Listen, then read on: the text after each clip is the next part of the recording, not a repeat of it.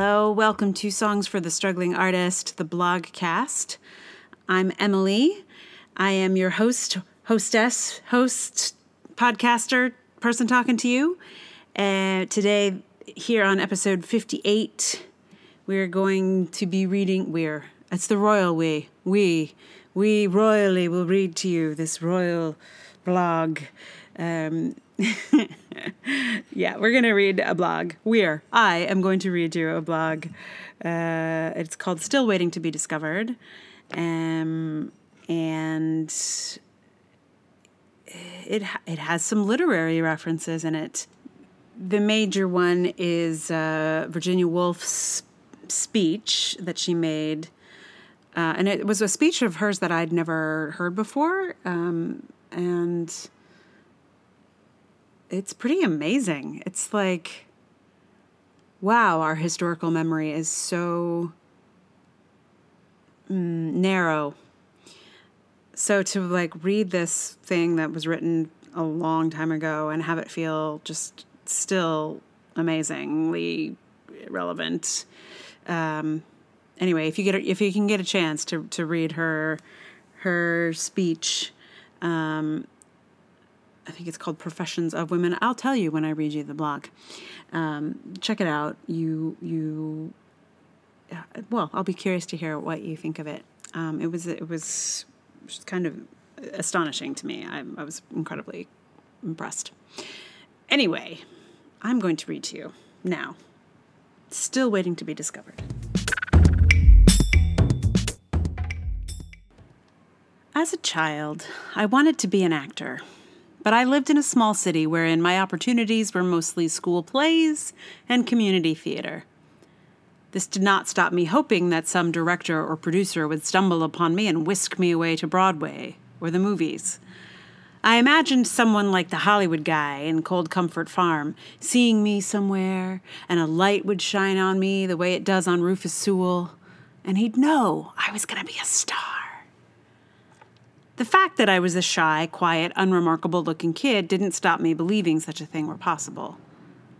I did talent shows and musicals and reviews and every play that would let me in. And the people who came would tell me to mention them in my Oscar or Tony speech. Everyone seemed to hold the same dream of my future discovery. Someone, somewhere, would recognize my talent and catapult me to the stars. Lana Turner was famously discovered at a soda counter, after all. It was just a matter of time. The process of being an actor was primarily a waiting game, a game of waiting to be picked, to be discovered by someone with actual power. It was like trying to be Sleeping Beauty, but awake and trying to look beautiful in the sorts of places princes might be looking. Ultimately, this is why the business of acting didn't suit me, even though I loved the act of acting. This is also why I moved toward the bits of theater that allowed me to feel a sense of agency, an expression of some kind of power. I don't like waiting. So I discovered myself instead. But even so, I've often caught myself in the same expectant state, at a metaphorical soda counter, waiting for someone to discover me and change my life. I think maybe this isn't just because I wanted to be an actor. I think this is because I have a little bit of fairy tale princess dust still in the system. While I refuse to fall asleep like Sleeping Beauty or Snow White, and I am not locked in any tower like Rapunzel, I'm still locked in a kind of expectant state.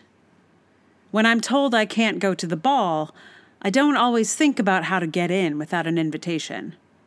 I just wait for some fairy godmother to swoop in and make me presentable for the privileged. I wish I'd read a version of the Cinderella story wherein Cinderella picks herself up out of the ashes, dusts herself off, only a little, and then just brings herself to the ball just as she is. I want to see a version of this story wherein Cinderella sees something she wants and then goes and gets it. No waiting. On one of my favorite podcasts, the host often uses the phrase, include yourself, and I have found it very useful when trying to elbow my way into places I have not been invited. I also just discovered something that Shirley Chisholm said that I have found very inspirational. She said, "If they don't give you a seat at the table, bring a folding chair." But even while I now try and carry a metaphorical folding chair with me everywhere, I still often feel excluded. And while I thought I'd left behind my habit of waiting to be discovered, every so often I find it rearing its ugly fairy godmother head. I'll put on a show and hope someone will come see it and pick it up. I'll write a blog and think this will be the one that somehow shifts me from the struggling artist to thriving artist. I write a play and think that someone will read it and take me to the theater dance. And they never show up, and I sink back into the ashes to cry and wish like some older, grayer Cinderella without the fairy godmother. And for some people, getting discovered does happen. They have mentors or advocates that shepherd them to the ball, but not everyone gets a fairy godmother. Not everyone who is working gets discovered. Being discovered is essentially a passive activity, and hoping for it is a heartbreak. Being discovered is essentially a passive activity, and hoping for it is a heartbreak. If you don't get invited to the ball, sometimes you find your own way in, and sometimes you just have your own party, which, while a lot more work, can be a lot more fun, and certainly a lot less passive. I hesitate to write about this internal pattern because it is the very thing someone might use to explain why success eludes me, or any woman. It's that thing where confessing to lacking confidence suddenly leads to blaming women for the confidence gap. I fear that acknowledging that I notice a tiny inner fairy tale princess who keeps waiting to be chosen will then be used as evidence for why I have not made my way to the ball. It sounds as if I am passively sitting on a rock and wishing for my artistic professional prince, which I categorically am not. I mostly do no wishing at all. I just do doing. I write the thing, I direct the thing, I devise the thing, I produce the thing, I publicize the thing, I invite people to the thing, I write other things, I podcast the thing, I tweet, I email, I call. It's just that there is, below the doing, a little wishing fairy tale princess that was imprinted on me from a very young age. She mostly does me no real harm, aside from the disappointment of the fairy godmother never showing up. It makes me think of a speech that Virginia Woolf gave called Professions for Women. She talked about the necessity of killing the angel in the house. She spoke of the nice, accommodating angel who sacrifices herself for her loved ones. Woolf described how the angel whispers in her ear while she tries to write, and each time she sat down to write, she had to kill the angel anew. I suspect that it is not just the angel whispering in my ear that I have to kill. The fairy tale princess, trying to help me be chosen, needs to be killed too, before any real writing can happen. It's tricky because the fairy tale princess seems to want to help me.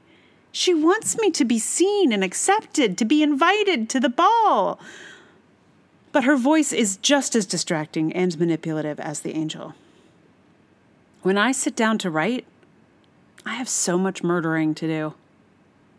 And while I don't particularly find murdering appealing, I prefer it to the despair and disappointment of waiting to be chosen. It is, at least, an active engagement, an energetic, purposeful task. Unlike waiting, which is total enervation. Fairy tales and Virginia Woolf. Two great things that go great together. Like peanut butter and jelly. So, for you, here at the end of the podcast, I first will tell you about the podcast that I referenced in the blog, which is The Guilty Feminist. The Guilty Feminist may be my favorite podcast, just like, period. It's usually a live show that's recorded, which I actually got to see. I went with my friend Shobu to go and see a live recording of 2 of the podcasts, which was super fun. It's comedians talking about kind of feminist issues. So it's funny, and sometimes it's, painful, but in a good way, and charming, and I enjoy it very much. So if you are looking for a funny discussion of being a lady person or just being a feminist person, sometimes there are men there too. Not very often, but sometimes there are a few. Anyway, so if you enjoy the comedy and the feminism, two great things that go great together, The Guilty Feminist is your podcast. And finally, for your song for the day, for the podcast. So the concept of the angel in the house, actually, I first heard about through this song that I'm going to put here at the end. A band that I have loved for quite some time called The Story. They are no longer a band, but Jonatha Brooke was one of the two women in the band, and now she's still kick-ass and awesome. But this was with The Story. So it was Jennifer Kimball and Jonatha Brooke. And so the album was called The Angel in the House, and this song was called The Angel in the House. And I did not have any idea that it was a reference to a Virginia Woolf idea. So I actually heard this song first, and then just recently actually just made the connection. So I thought this song was about something totally different. And now that I know the literary reference, it has a whole other layer, which is it's kind of cool to see something that you loved 20 plus years ago be kind of re-examined and reconfigured. So a couple of things about this recording. I decided to play around a little bit with some of my new recording software. So I updated GarageBand, and it has all kinds of fun toys in it. So this is a little bit different. It's there's no guitar on this tune. It's just me and GarageBand messing around with the angel in the house.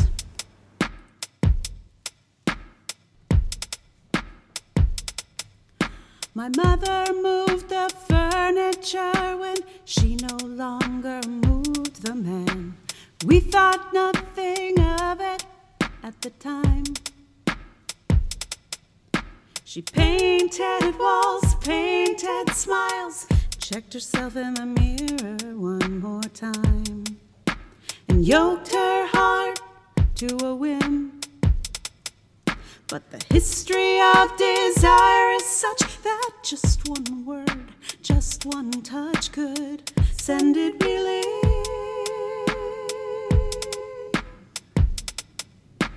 She passed go again and again, and never collected her 200. Landed on the purple with the Jones. She wanted to be a different person, but she sat down finally, and he walked away. He walked away. She listened to the angel. She said to flatter. She said to coo. She said it won't matter. I thought I was by myself, but I cannot kill the angel in the house. Even in my wildest heart, I cannot kill the angel in the house. The angel in the house. The angel in the house. You hang on to the pieces of the game that don't talk back, don't sneak around. Movable objects, but where were we? Don't let anything happen. We're back to the wheel, back to the fire, and onto the high wire. She listened to the angel. She said to flatter. She said to coo. She said it won't matter. I thought I was by myself, but I cannot kill the angel in the house. Even in my wildest heart, I cannot kill the angel in the house. The angel in the house. The angel in the house. The angel in the house. The angel in the house. The angel.